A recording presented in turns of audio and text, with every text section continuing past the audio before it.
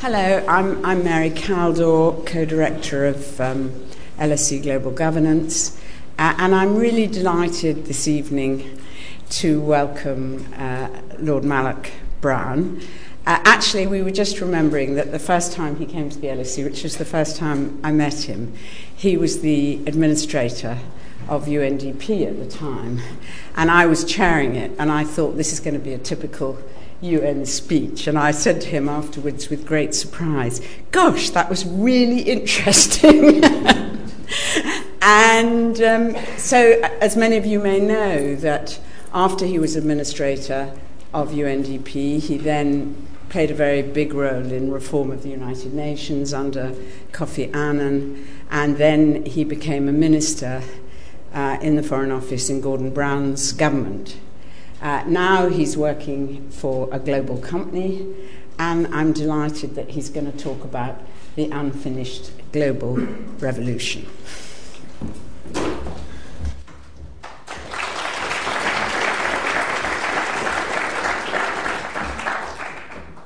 Well, Mary, thank you. And when I talk about this book, one of the things I always say, particularly if it's to an audience with young men and women in it, is this is partly the book about how a nice middle-class boy ended up devoting his career to global issues and the fight against global poverty. But with Mary here, I have a particular way of making this point, in that I did grow up in a very middle-class home here in the UK. And the measure of it was that whenever my father came home from work in the 60s, he always had some horror story to tell about what that damn Professor Caldor had advised Harold Wilson to do this week. Because Mary's father was a very famous economic advisor to the Labour governments of those days. And actually, when I became a minister, I was anxious to get Mary to advise me, because I thought it would make my father turn in his grave. The idea of 2 generations of these damn socialists advising British governments. So Mary, as always, it's a huge pleasure to talk in front of you. And let me just say that an awful lot of this book got written in my head when I was running UNDP, because UNDP is, in a sense, the great sort of bird's nest from which to watch how countries develop, and what are the factors of success and what are the factors of failure. And for me, it confirmed something I had learned as a young man in Britain, which was to watch during the 50s, the decade in which I was born, but then the 60s, when I kind of understood what was going on around me in the 70s, to watch Britain's apparent economic decline, despite all that good advice it was getting, and to then suddenly see a figure who I felt very little direct political sympathy for, Margaret Thatcher, come to office. And as a young journalist, I covered her rise, and to see with some astonishment and a lot of initial skepticism how this extremely forceful individual could grab a country by the scruff of its neck and drive a reform program that, love it or hate it, transformed the economic prospects of Britain at that time. And it left me with a sense that this strong leadership, preferably in a more left-of-centre bent than Mrs. Thatcher provided, backed by the right kind of global public investors, organisations like UNDP, could create dramatic change. And UNDP's own history had been very much characterised by, in its early days, as a kind of consulting, advisory, technical assistance agency.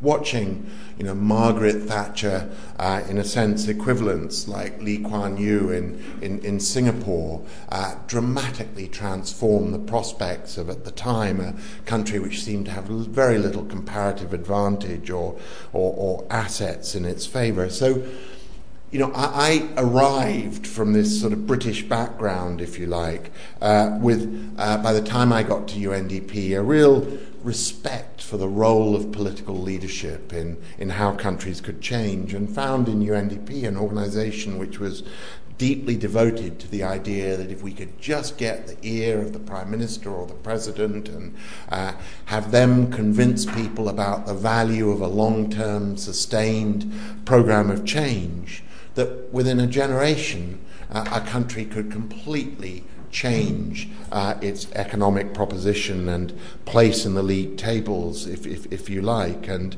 I think it's sort of often overlooked what it means for someone like myself that in 1965 Ghana was richer than South Korea, and that the way in which the pecking order of states has changed in the succeeding 40 years is extraordinary, and as I say, reflects both the dramatic nature of economic change over the last half century, but the compelling role of good politics and good economic policies in achieving that. And I say that without any comment on the nature of these regimes, because the three governments I've mentioned so far in approving terms are all actually, two of them were semi-authoritarian, and the third, Margaret Thatcher, would have been if only she could have gotten rid of that wretched thing, Parliament. So it's not that I'm approving the nature of them, but making a comment on just how quickly countries could rise or fall. And in fact, this book is very much about this issue of the rise and fall of countries and regions and the difficulties of predicting it.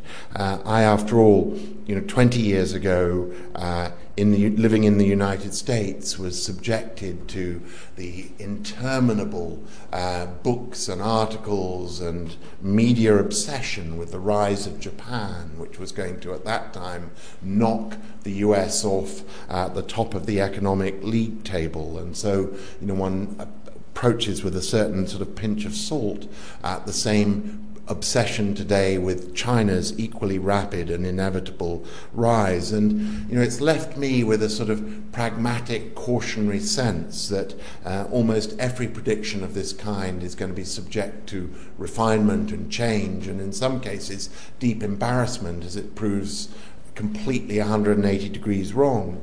But that the one thing one can say about this world is that change itself will be constant, and that therefore to construct systems of international government which manage change and do not allow that change to descend into conflict is in a sense the critical challenge of our age. Because whereas many others see this inevitable, exciting rise of Asia, I share that, but with a lot more cautionary notes. A view that in many ways, when you look at the number of border disputes in Asia, whether it is the issues of Taiwan or the South China Sea, whether it is Kashmir or the Korean Peninsula, or look internally at the huge and rising income inequalities in so many countries in the region, where everybody else sees economic success, I see the potential for conflict.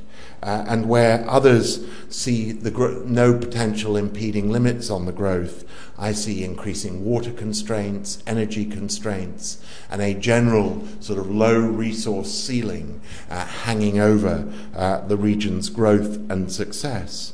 So for me, the issue is not the predictive one of exactly what will or won't happen in terms of the rise of Asian economies. It's how can Asia be drawn into a system of global issue and conflict management that means that we won't have a 20th century equivalent of what happened in Europe, which began the 20th century with a similar list of unsolved border problems and internal inequalities and constraints of energy and other resources at that time. It's precisely the hope of avoiding the violent conflicts that drew in the whole world to Europe's disputes in the 20th century, which makes me such a convinced partisan of the need of strong global institutions for this century.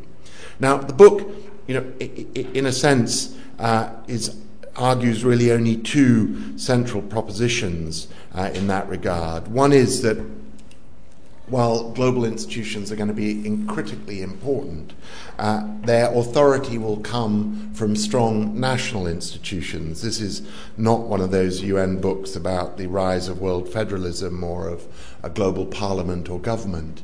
It has a very, very pragmatic view of the UN having been a post-1945 creation, with the very purpose of creating sound, burden-shared conflict resolution mechanisms and development mechanisms to make sure that America wasn't landed with the burden of picking up the post-1945 world. And now, similarly, I look at countries needing to show a similar act of statesmanship to that of Roosevelt and Truman, and to basically pass up a bit of power to share sovereignty at the global level around problems from regulating the global financial system, as well as issues such as security and public health, to make sure we just have a framework of effective global institutions. And if we do, it will actually enhance and strengthen the legitimacy of national government, not undermine it.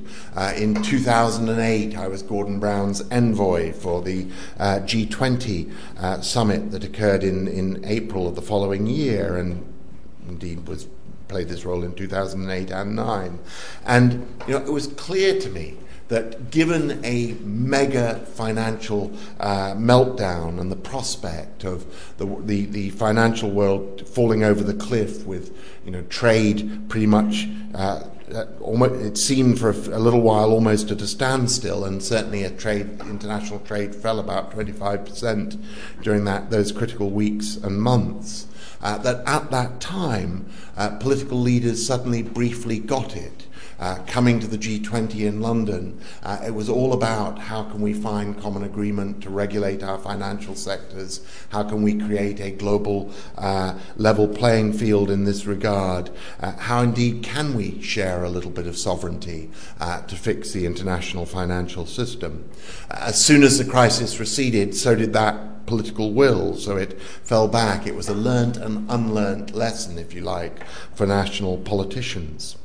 But the other thing that someone who's run a development agency for years has to conclude is it's not just that we're going to need stronger global institutions and national institutions that work, but there's clearly another trend towards local institutions. And I talk about that in the book too, of how, in a sense, one of the political cultural reactions to globalization is to grab on much more strongly to the community, whether it is a town or a subset of a country.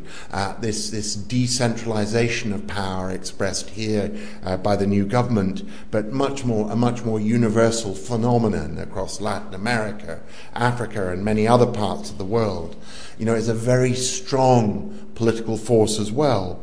So, what I describe in this book is of power seeping away from the traditional intergovernmental nation-state mechanism of problem solving towards this global, national, and local level, but with a fourth leg to the chair, if you like, which is the extraordinary rising power of civil society, and a big vision of civil society that includes business as well, and the striking way that, problem after problem, which can't be knocked down and solved by states, is being turned over to informal coalitions of civil society leadership, including business, and very often, one or two like-minded states that join in. And we first saw this going back to landmines, where anti-war activists joined with veteran groups and joined with Canada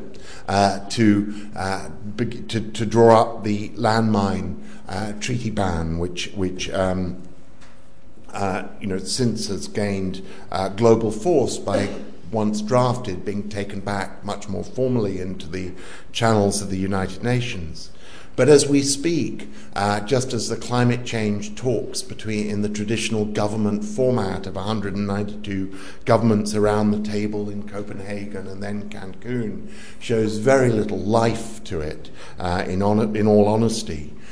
we're seeing an extraordinary coalition of individuals, including the likes of Prince Charles, George Soros, one or two out of work, an ex-American president, a group of climate change foundations, McKinsey, one or two large global banks, all combining to try and put a plan in place to save the Indonesian forests. Now, you might think that's hardly a major contribution to climate change, and yet actually the Indonesian rainforests are, the fifth biggest source of climate-emitting gases, I think I'm correct in saying, or within the top five, rather.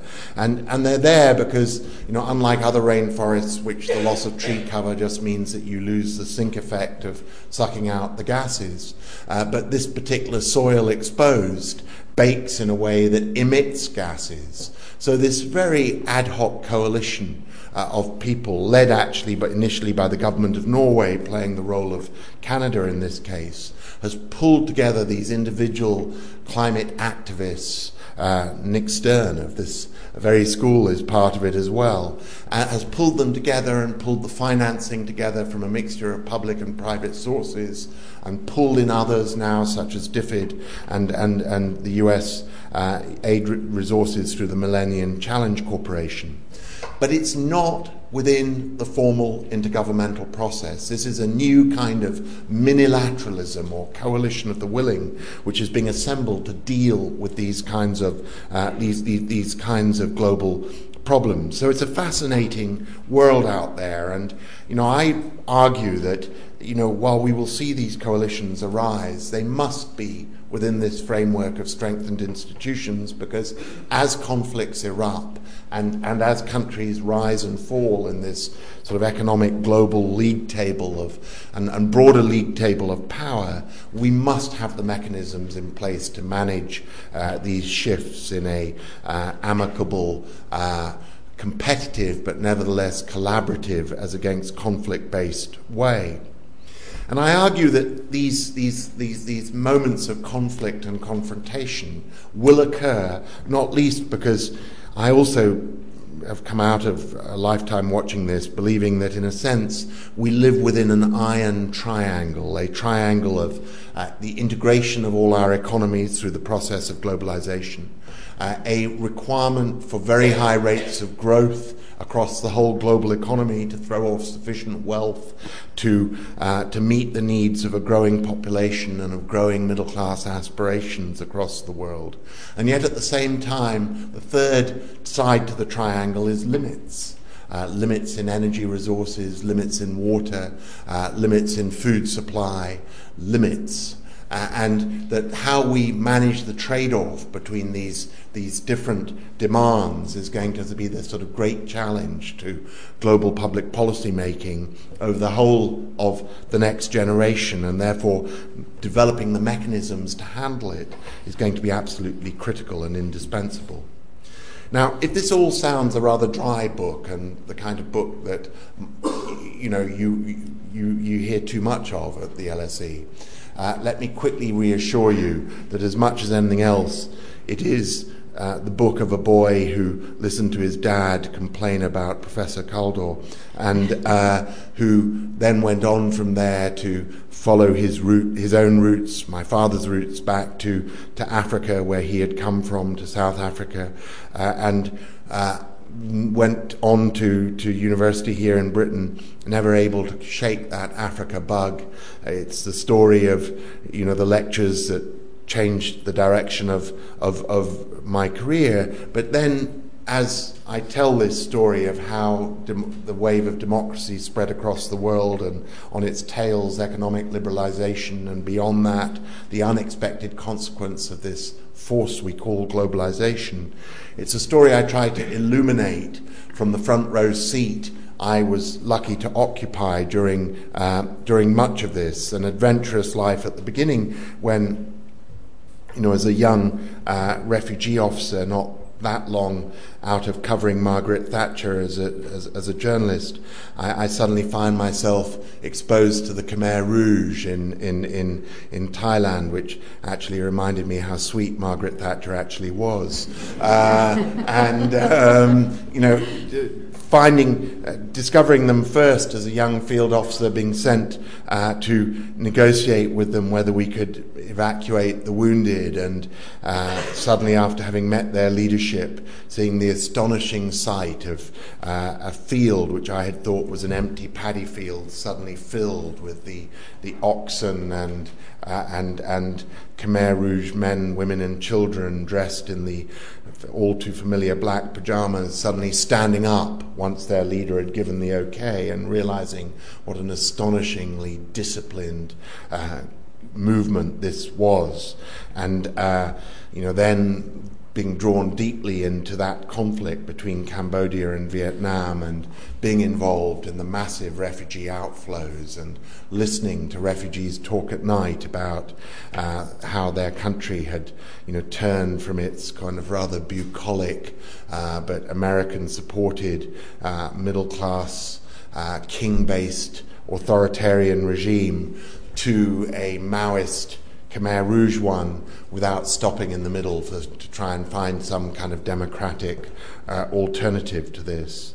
And going from that experience and similar experiences as a refugee officer in Central America and the Horn of Africa, off to become a promoter of democracy around the world, to work for a consulting business that actually advised political leaders as they came to power, and working for an extraordinary range of such leaders: Cory Aquino as she challenged Marcos in the Philippines, the No campaign against Pinochet in Chile, Mario Vargas Llosa, who I'm sure has stood at this lecture hall at some point or other in his life, as he ran for president of Peru. And I notched up a kind of Guinness Book of Records thing of having worked on more campaigns in more countries than anybody else at that time had done, because it was such a new business to go out and advise emerging democratic movements and leaders on how they might come to power. And it confirmed to me the importance of democratic choice in how countries move forward.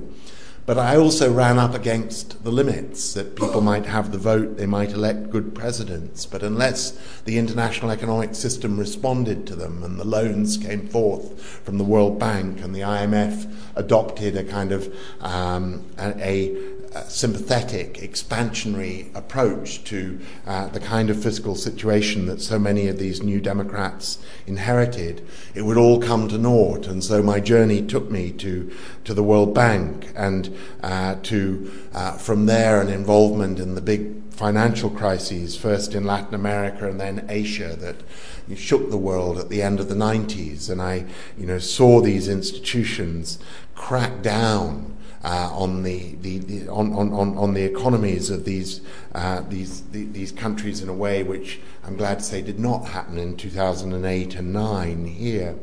And as I went through all this, it made me understand the links both between development and democracy, but also the links between national democracy and responsive, supportive global institutions that could help underwrite that democratic success, both at the economic level, but also in the kind of political conflict, human rights fields as well. And so perhaps all of this was a good training to go to UNDP as its administrator for 6 years. And by now, the stories in the book get less exciting. People didn't tend to take pot shots at me, or at least not literal physical bullet pot shots at me once I'd gotten to being head of UNDP. But in a sense, the same themes played out of the struggle we had to kind of build more accountable, effective international institutions.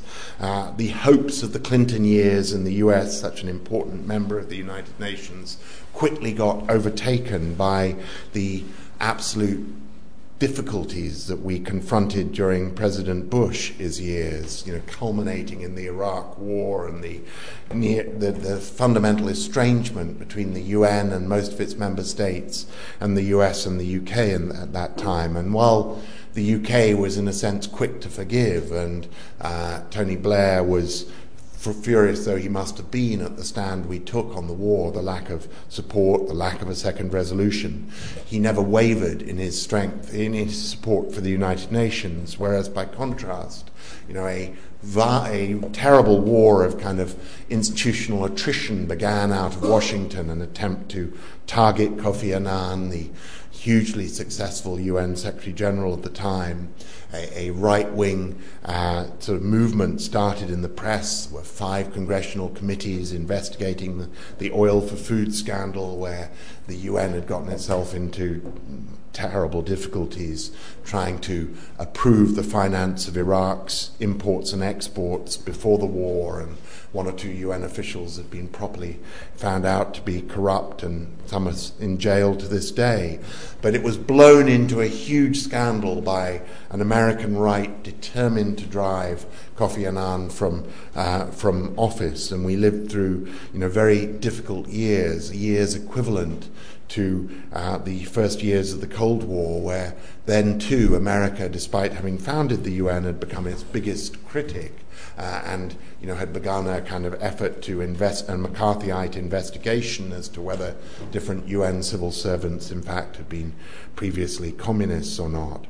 So this issue of trying to protect the integrity and independence of the United Nations against its strongest, most important member state, the United States, was very much with me during my last years at the UN, working at Kofi Annan's side as his deputy once I'd moved over from running UNDP. So I saw the UN in good years and bad years, and I saw it come under pressure both from its strongest member state, but also saw it challenged by the huge problems thrown at it. And at one point thought of calling my book the Situation Centre, because there was a little room in the middle of the UN which was attached to our peacekeeping department and which had 3 or 4 television screens on it, one always running CNN, one running the BBC, and a third Al Jazeera.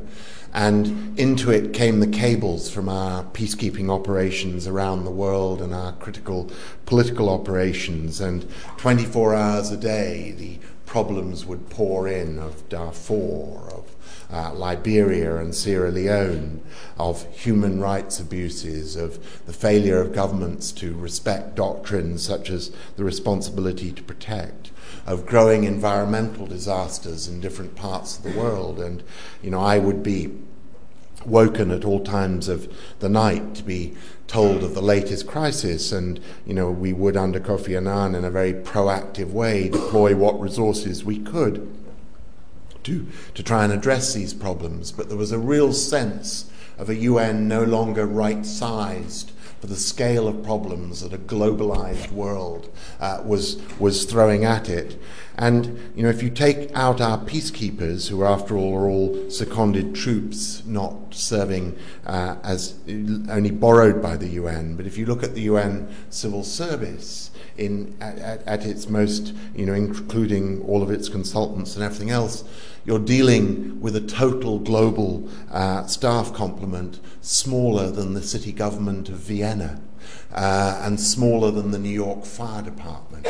And in that sense, the expectations and demands placed on this organization have become completely detached from the level of resources and support that it receives. And, so too, finally, what will happen to the UN, as someone who, as I say, has, devoted a huge part of my waking and sleeping life to it over the last few decades? Well, I think it's very much up in the air. It's, on the one hand, the indispensable legitimizer of action at the international level. Something like the G20 lacks any treaty-based form. So many of its agreements have to go to the United Nations or alternatively to the World Bank and IMF for endorsement and action. When there is an agreement to save an Indonesian rainforest or to ban landmines, that too needs to come back to the United Nations so that all the nations of the world can collectively endorse it and sign up to that initiative. And so that kind of passive recipient and endorser and rubber stamper of international action, at a very minimum in a globalized world, will remain the UN's role.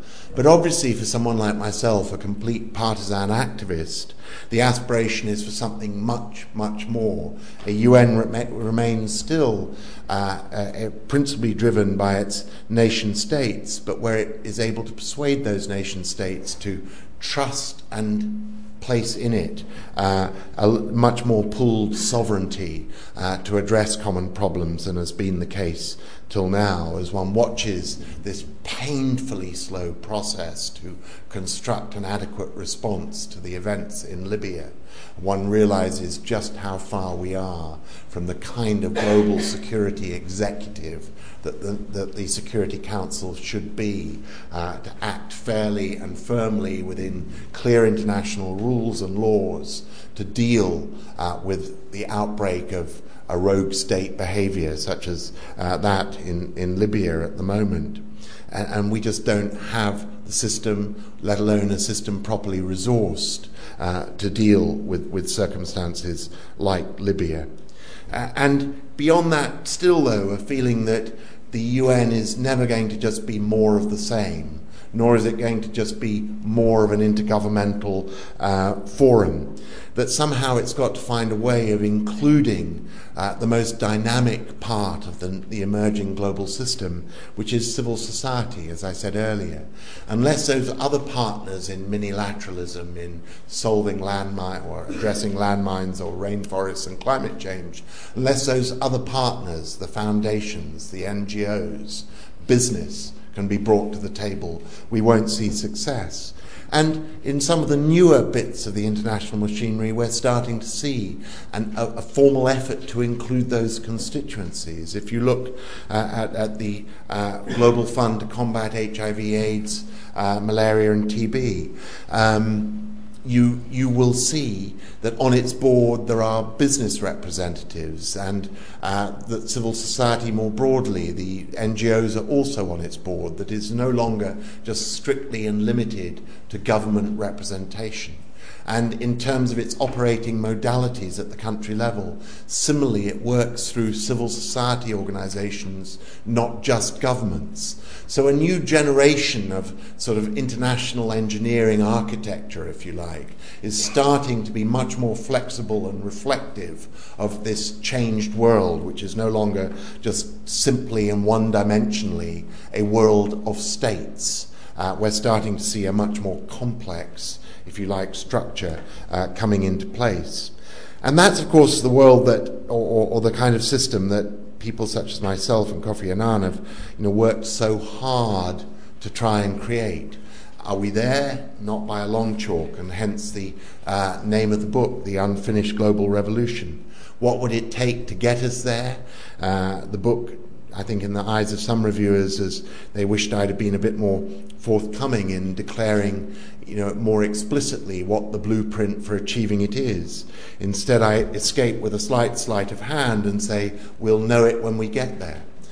Because I think it is going to be in some ways such a sort of collection of spontaneous, separate initiatives by different groupings around different issues, that when it gets knitted together as a new international system, it'll come into place in a sense despite governments, not because of them and not because of some carefully laid blueprint. I very much doubt we will see a San Francisco conference of the kind that drew up the UN all those years ago in the mid-40s. So instead, but I think in conclusion, what one can say and what I hope for is that some of the early steps we've made to start giving globalization more of a social face, more of a, if you like, a stake for all in it, may well provide the basis for the actions that drive this. And I have in mind the Millennium Development Goals and the role they've played in starting to address poverty, education, healthcare, environmental deterioration in a way that people everywhere have been able to mobilize around, if you like, the beginnings of a global social contract which accept that a juster globalization cannot be an unmanaged market force which just drives wealth upwards towards the rich, but which must give a stake in it to the poor.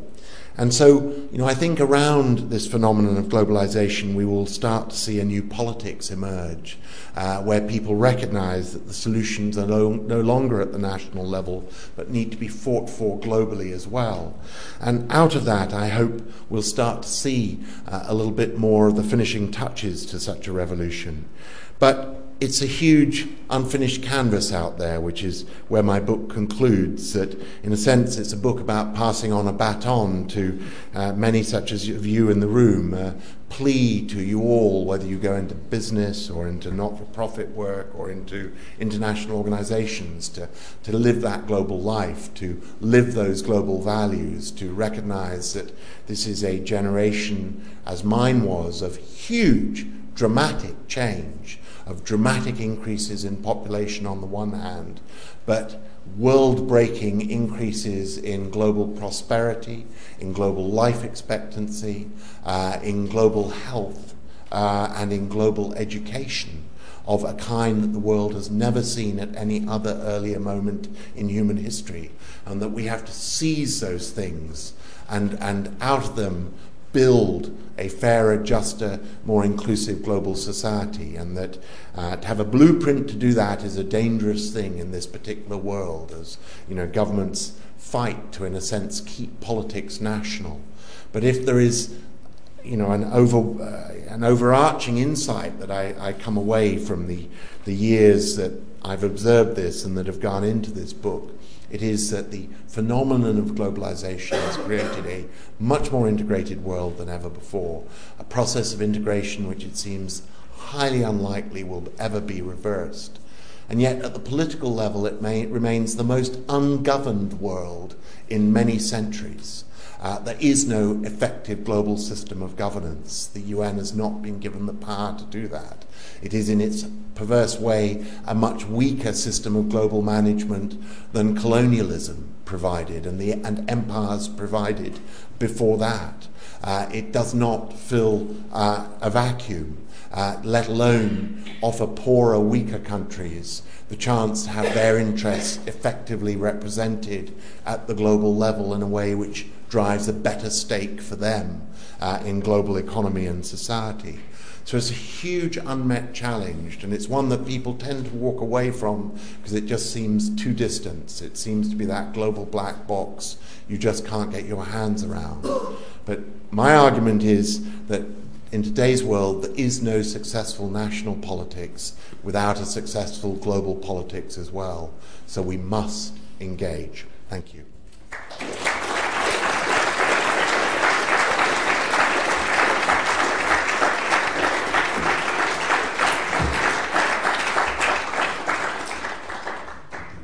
Well, I can't agree with you more strongly.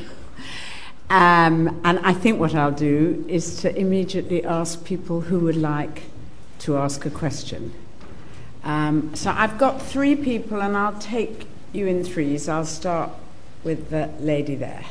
And it'd be nice if you give your name and say who you are, because it's nice to know.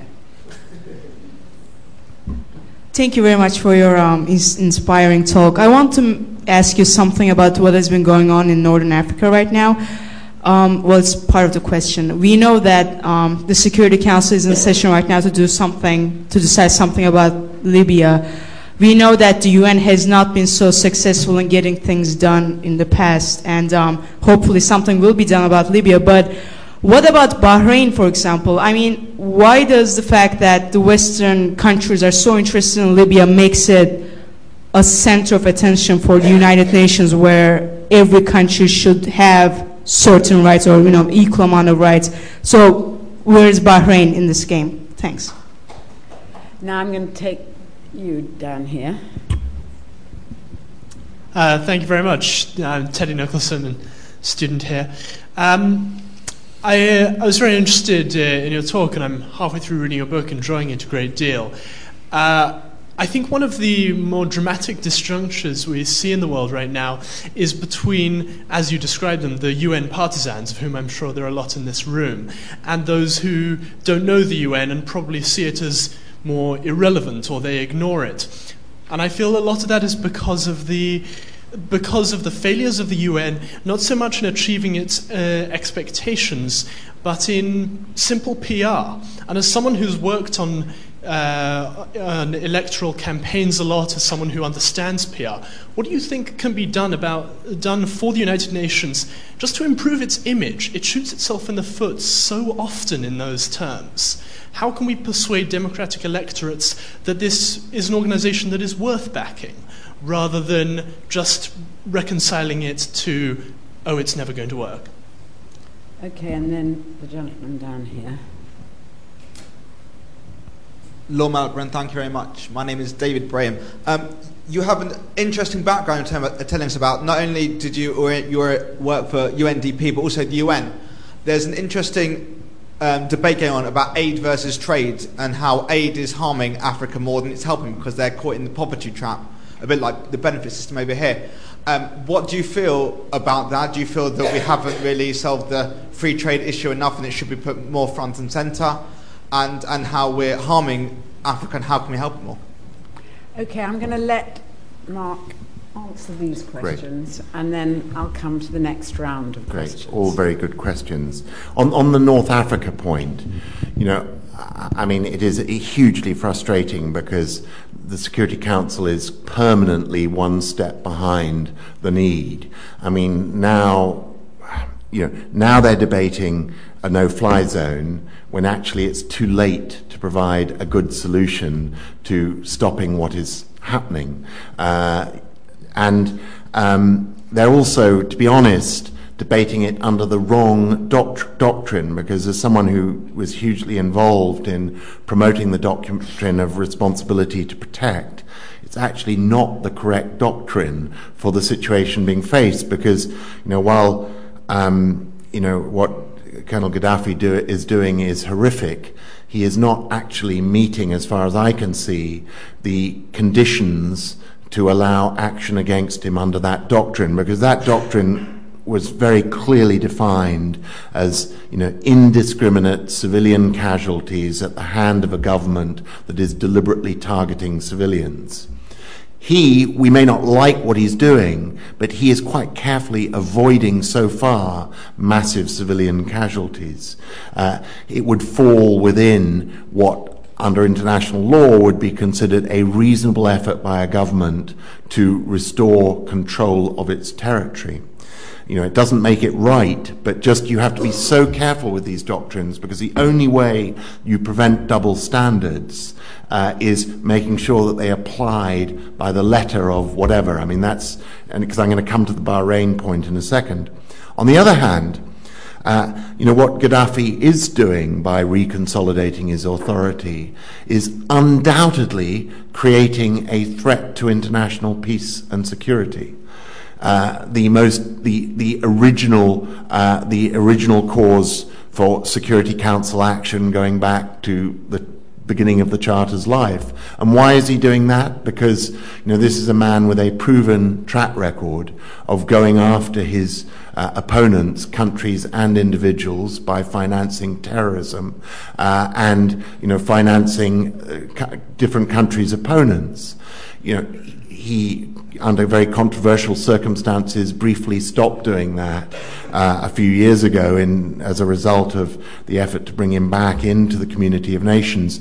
It is a reasonable judgment to make that he ain't coming back in any time soon, and that he has a few scores to settle, not just with Britain and the United States, but equally with Egypt, with Saudi Arabia, with all of the Arab League countries that suspended his membership. So, what we have once more is a potentially rogue terrorist president.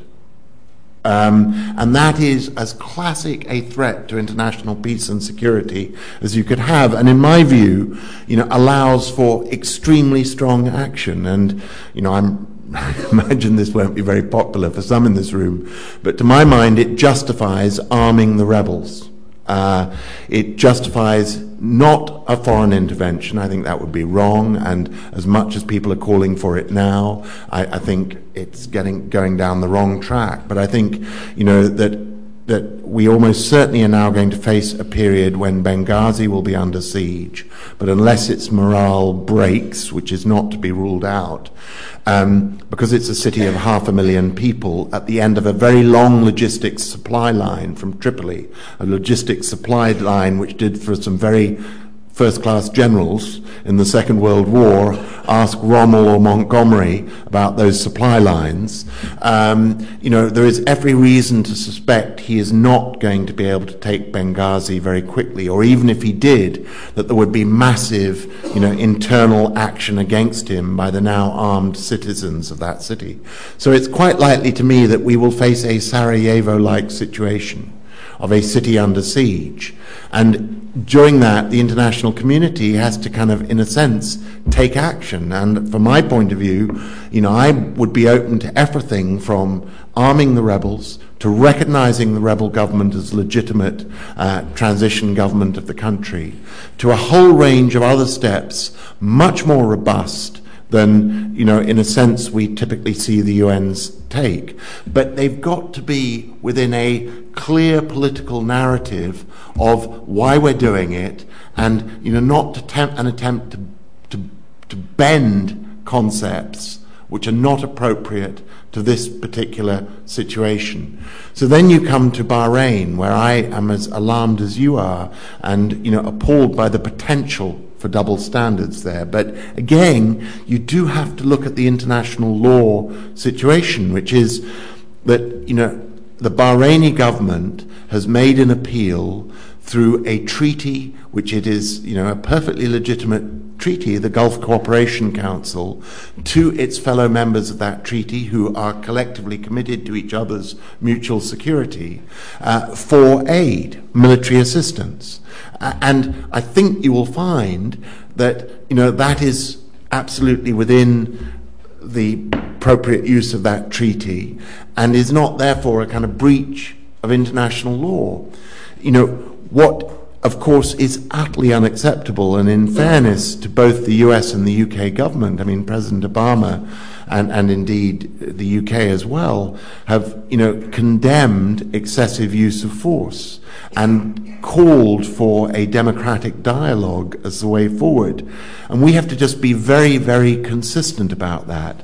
But not, my only point is just don't conflate Libya and Bahrain and just say it's because, Gaddafi is a kind of hate figure to the West and all the TV cameras are there, so we race after that and we ignore Bahrain. For me, the double standard is frankly much more with Côte d'Ivoire. More people have lost their lives in Côte d'Ivoire over the last few months than have lost their lives so far in Libya. And you don't see any calls for international intervention there, even though there the situation is much more clear-cut and unambiguous. An elected, recognized president is prevented from taking office by his predecessor, who is killing the supporters, the unarmed civilian supporters of that elected president. Now, I think there's some good news. I think that one is starting to move. But, so I don't deny double standards. There are too many of them out there. But the way out of it is, from my point of view, is for the Security Council and indeed the West, but all other members of the Security Council as well, to commit to the idea that it is a kind of democratic way forward, that's the way to try and move each of these different Arab region countries in terms of the negotiation process or change process or the Security Council action. But to do it within clear norms and principles of international law, so that we don't get ourselves into a complete muddle of inconsistent action between different countries. Teddy, another young political consultant in the making. I don't know how many of your fellow students know your role as an Obama organizer. You probably keep it quiet nowadays. But let me just say that, obviously as someone who does know a bit about communications, on the one hand, I quickly discovered that the UN lacks the one thing you need for effective communications, which is the ability to command and set the story itself. The UN is everybody's favorite default mechanism. It is quite astonishing to be in a leadership role and see country after country dump on you for their own failings. And, in a sense, the UN is the international dustbin of political failure. Whatever goes on that you can't blame, you need a fall guy for, there's the UN. So controlling and managing the message was very, very difficult. But there was one period when, even though I was by this point Deputy Secretary General, I decided I was going to become the day-to-day public relations officer of the organization as well, which was during the oil for food scandal, where, we had five congressional committees investigating Kofi Annan, his son, our contracts in Iraq. And, it was, in terms of its intensity, quite close to what President Clinton had been subjected to during the impeachment hearings. And, different UN senators would come up to the UN and demand that Kofi Annan step down.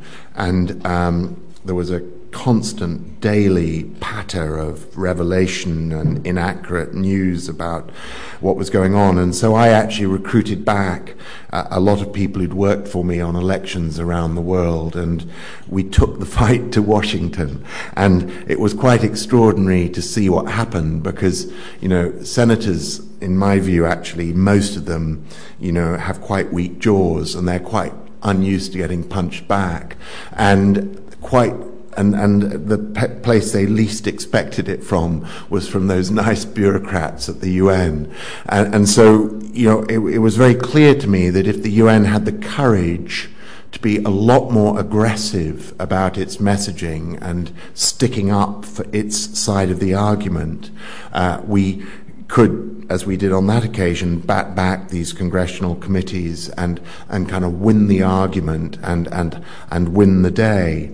But it takes quite a Secretary General to allow that. And Kofi Annan, as I said, was, I think, other than Dag Hammarskjöld, the great Secretary General of the UN's early days, is the only really extraordinary figure who has yet to lead the organization. And even he, as I say in the book, was a quite cautious man.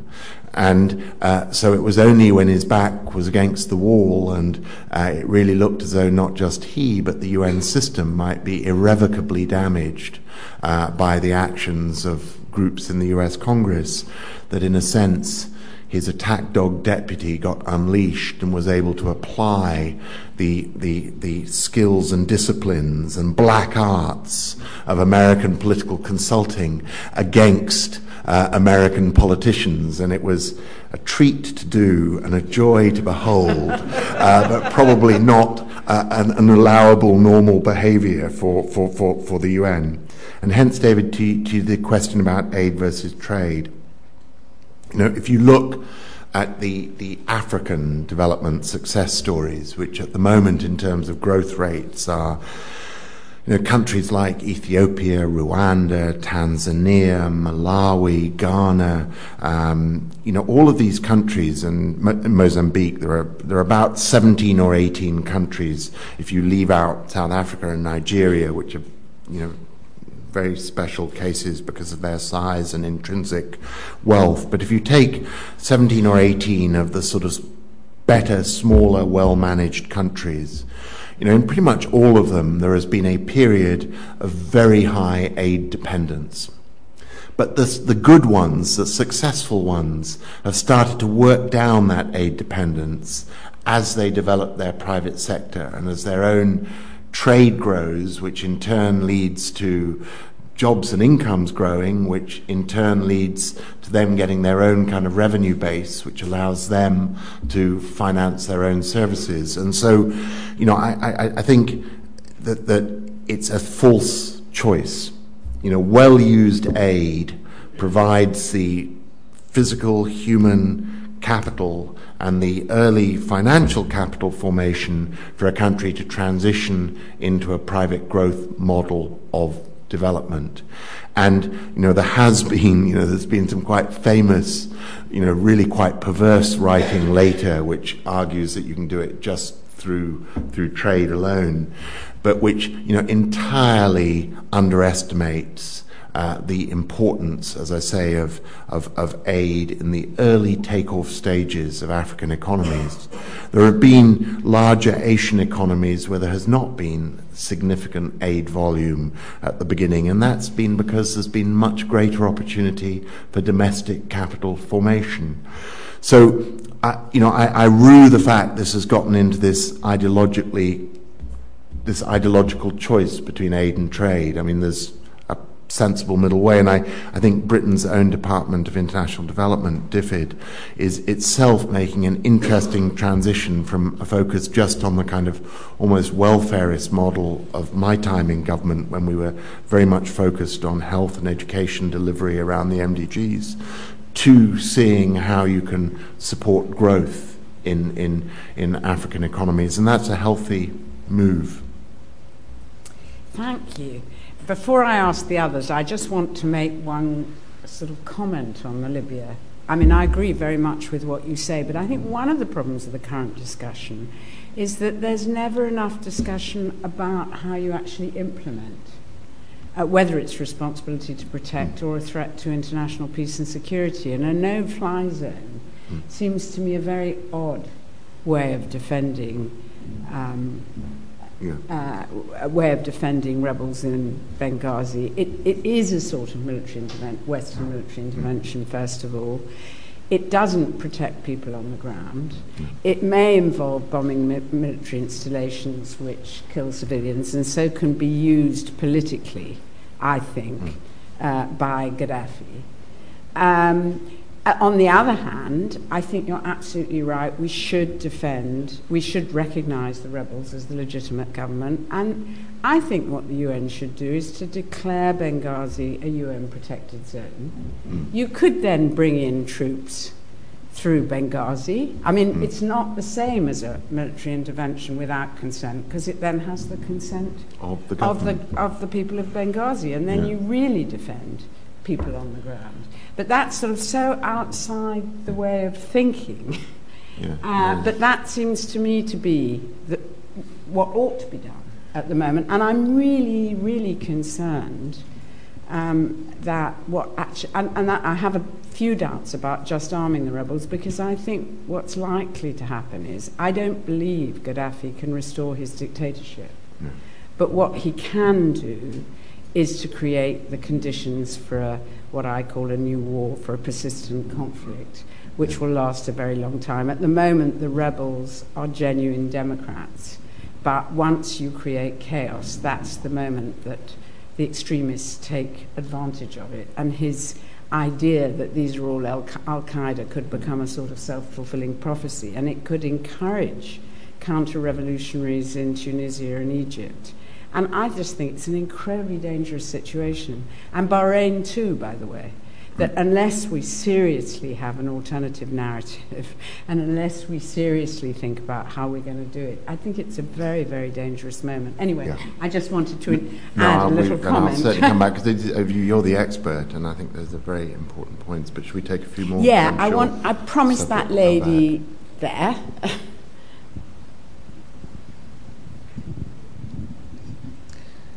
Thank you. Global revolution will remain unfinished as long as we have conflicts unresolved.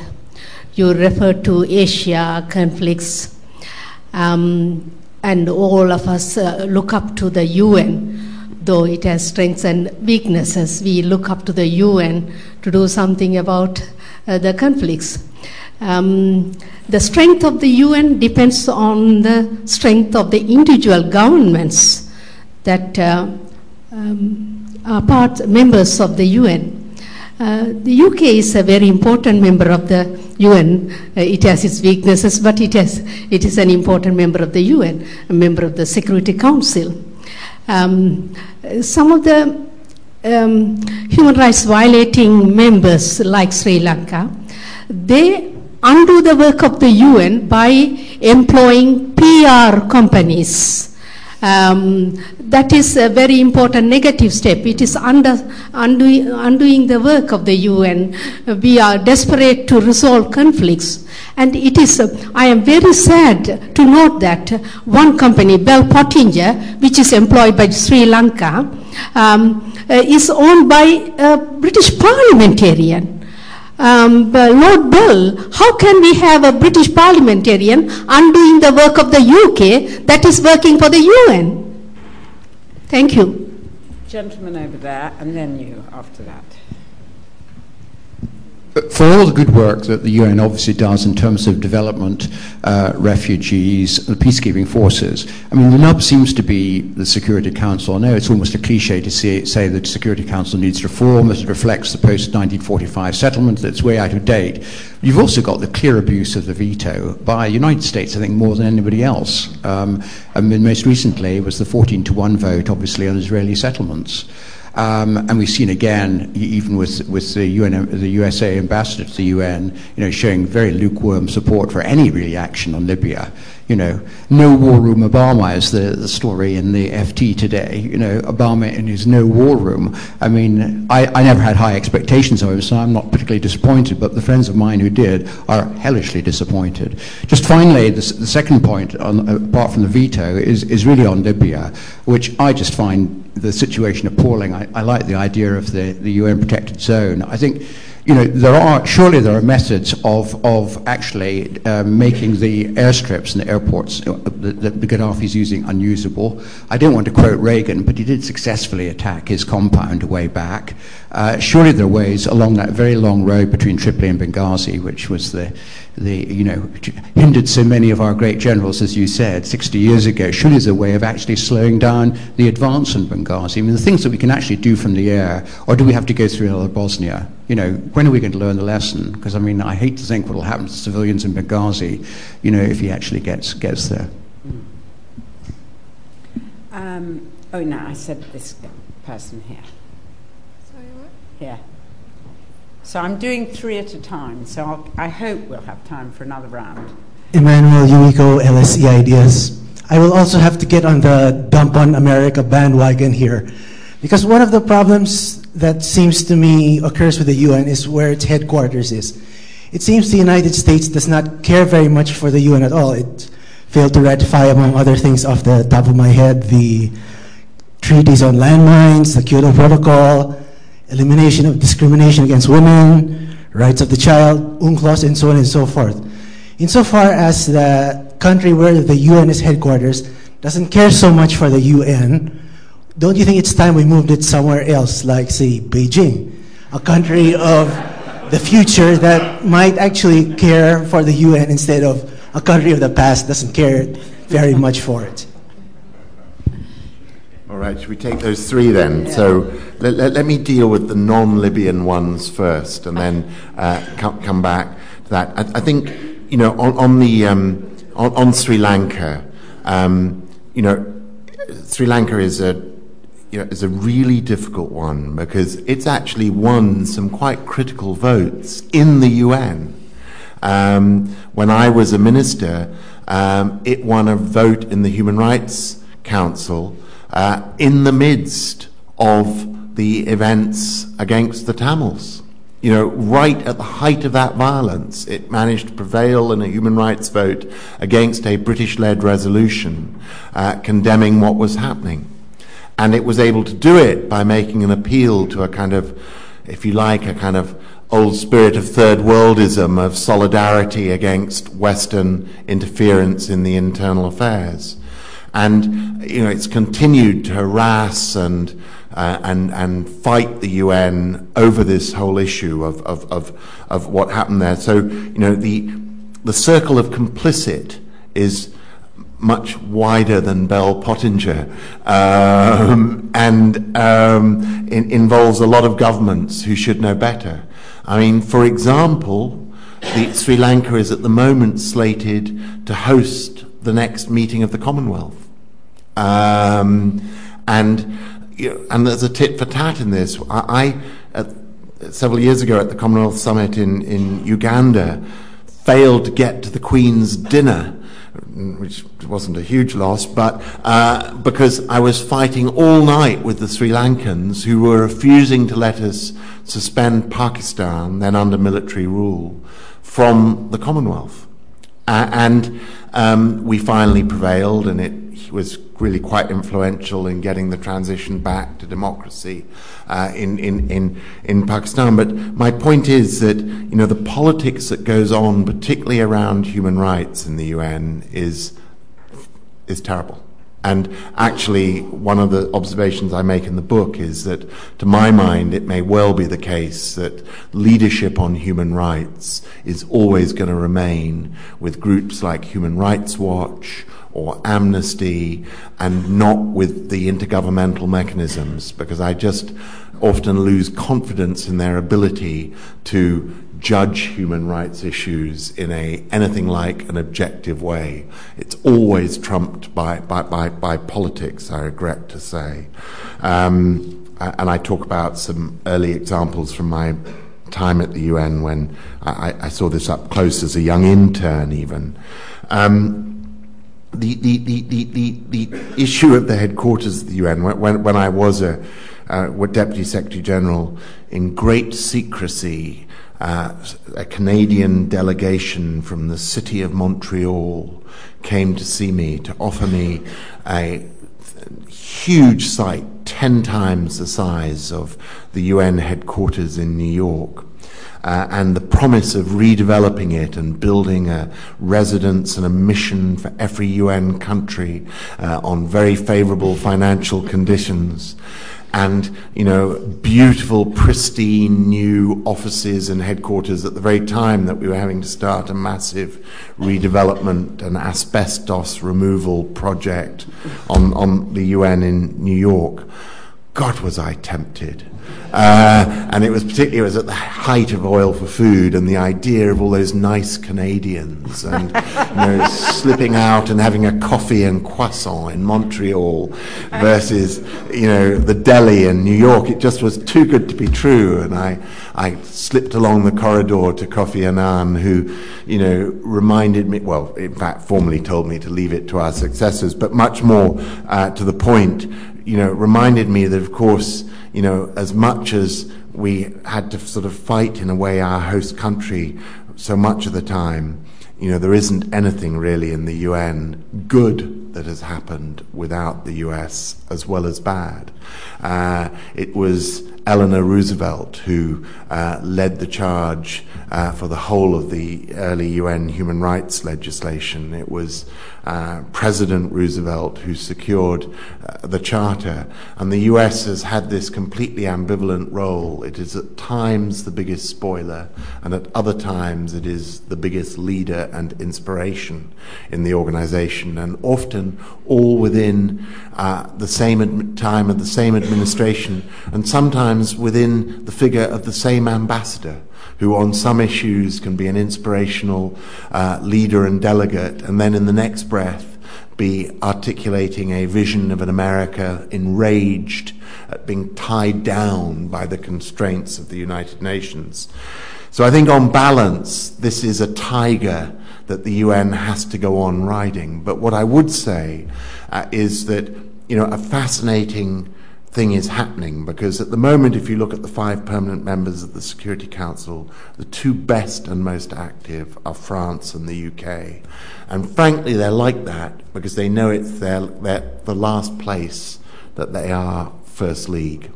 Now, if I'd said that in Paris, I'd be immediately dragged off to the stocks by President Sarkozy. But, you know, I think here we have a greater self-awareness, and we know that, you know, punching above our weight with a veto, which we never use. Now, we have not used the veto in a very long time as Britain at the UN, you know, gives us an authority that we would otherwise lack. I believe there are other countries who, in a sense, are ready to participate in the UN in a way they have not till now, because they see problems being brought to them and they are being demanded to be part of the solution, and yet are not ready be global leaders on their own, and I particularly am thinking of China and India, but also of Brazil and South Africa. And there are, I think, those of you who are Chinese in the room could confirm or take exception to this, but I never cease to be amazed between the way we look at China as now the second richest country in the world after the US, because it's just overtaken Japan, and how China looks at China as a country which still has a 1/10 of the per capita income of Japan. And so with a massive unmet domestic agenda of development still to be completed, and a reluctance to be drawn into a huge range of global responsibilities that distract them from that domestic challenge. And so I think an effective UN as a vehicle for China to multilaterally contribute to global problem solving rather than finding itself in a G2 with the US is exactly where China wants to go, and India and others as well. So I think there's a real emerging political basis of the countries on the way down, like the UK and France, to combine with the countries on the way up to create a much more stable stakeholder platform of committed UN countries than we've had for a long time. And I hope that group are going to start finding a cohesion and to recognize that mutual interest in making the UN work, even a UN in New York. And so back to the sort of Libya issue. I mean, I think when the UN was founded, and this was a fact I only learned many years later as trying to kind of tidy up some of the institutional arrangements when we were trying to reform some things, there was a military liaison committee which was intended as an advisory group to the Security Council, which would plan these kinds of military operations before they were introduced to the Security Council. And at that time, the conception was that the Security Council members would be the principal contributors of troops for these operations. So there was a concept that Russian and American and British and the others would sit down and say, this is what it would take to stabilize the situation in Libya, and that the resolution would be written around that strategy. The committee never really met because of the almost immediate return to the Cold War. And now, while good delegations in New York have military advisors, we've gotten to this point where the Security Council resolution is written by diplomats who seize hold of a tactic like a no-fly zone. And the whole negotiation gets reduced to no-fly zone in or out. Because I actually read Obama's position as a bit different to how you read it. I actually think this was American irritation at bloody Britain having gotten into its head that the be-all and end-all of a solution in Libya was a no-fly zone. And why had Britain gotten it into its head? Because the British Prime Minister was trying to make military policy at the dispatch box in the House of Commons when he came under attack from the back benches. Oh, well, no-fly zone. That sounds tough and good. And, so we backed into a tactic which was too soon at that point and should never have been introduced into the argument by a country such as Britain. And then it becomes, for several weeks, the thing that the tug-of-war of the diplomats is about. So by the time they actually get close to supporting it, as I suspect they will in this resolution, it's the wrong tactic for the wrong moment and the wrong situation. And, this is, of course, for someone like myself, a great frustration because, having steered these resolutions through, and by the way, something that I don't think the new Secretary General does. I mean, we would get down there with the governments and actually kind of help them write these resolutions to try and avoid this sort of outcome. I made plenty of my own no-fly zone mistakes over the years I was doing it, and I watched my colleagues do the same things. The way it works, of course, one just kind of learns about how to do it by the time one's been consigned to the armchair and observes it from and comments on it from the podium of the LSE, and is guilty therefore of that sort of Monday morning quarterbacking of, oh God, we'd have done it differently in my day. We probably wouldn't, because ultimately this is structural. It's a Security Council, a gang, not equipped, staffed, tooled, organized to provide the right kind of linkage between legal doctrine, political response and narrative, and military tactics. And here to your suggestion, by the way, Mary, I think it's a very good one. If we could only had time to take it further. Now, we've only got 10 minutes left, so I'm going to be a bit arbitrary. I'm going to take you in the front, because I saw you a long time ago. We have a very fine international lawyer. And we have a very fine international lawyer there. And I hope, excuse me, but I'll take you there. Sorry to everybody else. Sorry, who was the first one? First one is here in the middle. I suppose. Could we take it to more? Sure. Okay, I'll let you two, who are the two others, come in, but you've all got to be very quick, please. And Mark will be quick too. I'm Mark Haggard. I'm an epidemiologist with collaborations in Eastern Europe. My question goes back to the Arab world, but not concerning an Arab country. Iran. Iran is not Al-Qaeda, but it shares some interest with Al-Qaeda. What do you think Iran is likely to do if the situation in the Arab world continues to be tumultuous? And is there anything that can be done to stop Iran making greater mischief out of it? Okay, then this one here. Evening, Mark. Thank you for that brilliant exposition. Can I tempt you to say very briefly a little bit more about environmental problems? You haven't said a great deal about that.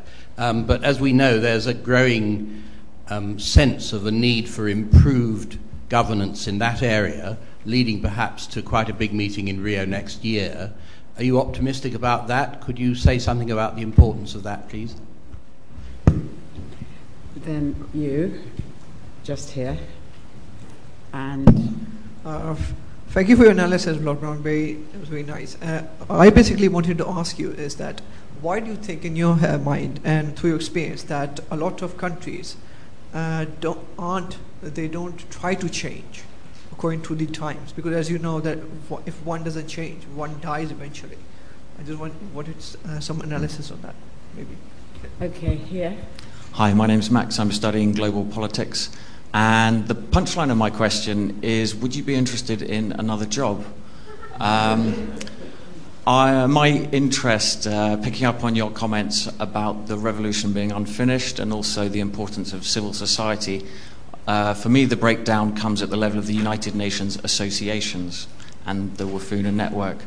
I've been developing work under the title of the Influx Project to try and reconnect the UN and civil society. And I wonder if you'd be interested in coming together to scrutinise the work so far. And then we had a final question at the back there. Hello there. From what you've been saying, it seems like the UN's slightly under-resourced. Do you think the logical next step for the UN is to develop some sort of tax of the global citizenship, to some sort of to develop some sort of income for itself, basically, from the people that it governs? Great. All right. I agree with that. First on Iran. I mean, to be honest, other than we may find its fingerprints in some of what has happened in Bahrain, but there's no obvious sign of them. I mean, while Iran showed some early triumphalism about, this is the Islamic revolution, when it became quite clear that it was something very different. It was a kind of secular, middle-class, employment, consumer revolution, democratic revolution. Iran fell relatively silent. Now, as I say, there may be some exposure of Iranian hand in this sort of Shia-Sunni split in Bahrain. But I think that, Iran is quite consumed by its difficulties at home. I mean, one of the little noticed successes of UN action in the last 6 months is finally the sanctions are working. There is real pressure on the government in Iran coming from economic constraints and difficulties. And, their trade situation has been hugely impaired. And it's not so much, to be honest, the formal UN sanctions, it's the American ability to kind of cut through the whole American global banking system with threats to anybody who trades or deals with Iran. But it's working. This is a somewhat cowed, constrained Iran, and therefore, while it could change, I don't see it being actually in the mood at the moment to kind of really contribute to the trouble. If anything, it's unsettled, destabilized, frightened. Could it be next in what is going on? So even on the environmental issue, you're right. I think that actually in what I write, the environmental issues are going to be an absolute critical driver of improved global governance, because one of my big observations in the book is there are limits, and they are principally resource limits. There are limits of water, there are limits of energy, there are limits of forest, there are limits of soil, there are limits of agriculturally productive land. And, at the moment, we've been through this whole climate change thing, which, ultimately was about the most difficult thing to challenge an emerging global polity with. Because what you were saying was, the scientists tell us there's a problem down the road for our children or their children. And based on that disputed scientific evidence, we have to combine now to tighten our belts against a threat that is 20 years away. Now, I'm caricaturing it. But, in any political system, just look at the refinancing of the American Social Security system. People are extraordinarily ungenerous towards the next generation. And at a global level, based on the disputed science, which I do not dispute, I'm an externite, I accept it entirely, but nevertheless, where it has been quite successfully rubbished, at least at the margins, by those who want to oppose it, there's not been the political will to do it. But I think that will not last, because these other resource limits are not 20 years from now. We are into the world of $100 a barrel energy. We are into, massive pressure on water resources in, again, parts of Asia. We're seeing a wheat crop failure in China and other countries as well, with Russia banning wheat exports. We are into an era of higher energy prices, higher food prices, and insufficient water to meet our uses. So even if we appear to have stumbled at the first hurdle of climate change, I would argue we've stumbled because politically it was the hardest to do. But that these other issues will force us to do certain things in the environmental and technology fields, but also in the political realm. And we will do them, because if we don't, we're going to have the real crisis of environmental things, which is free rider problems. We're going to have some countries doing things and others not. So I think $100 gas or petrol is going to really concentrate the minds, and we're going to see progress across a range of issues that have looked very, very hard to achieve. Why don't countries change? Well, they don't when they don't have responsive political systems. I was the publisher of the Arab Human Development Reports a decade ago, which laid out exactly what's happened now, not written by me, written by Arab authors. And I got condemned in the Arab League for sponsoring these things, and yet applauded on the Arab street and applauded in Western capitals for the power of the analysis. But the fact is, the regimes went on, because for these regimes there was no peaceful exit. The best they could hope for was to die in the job. And when you get those kinds of political systems which are completely locked into continuity and stability versus evolution and change, they will go on to the last ditch. And that is what we have seen, and it's why the Arab region has got so dramatically left behind other regions which have built greater evolutionary capacity for adjustment and change into their system. And so finally, of course, I'll be happy to hear what you're up to. And I'm sorry that the UNAs sound as though they're a bit out of touch. Although I would only say this: I did meet some kids last weekend who'd just come back from a UNA in Edinburgh, which was for, I mean, a model UN, but I think UNA organized. And, you know, it is quite astonishing how generations of students, young, both at high school level and university level, you know, buy into all of this still, even though their own parents always get so frustrated and disappointed in the behavior of the UN.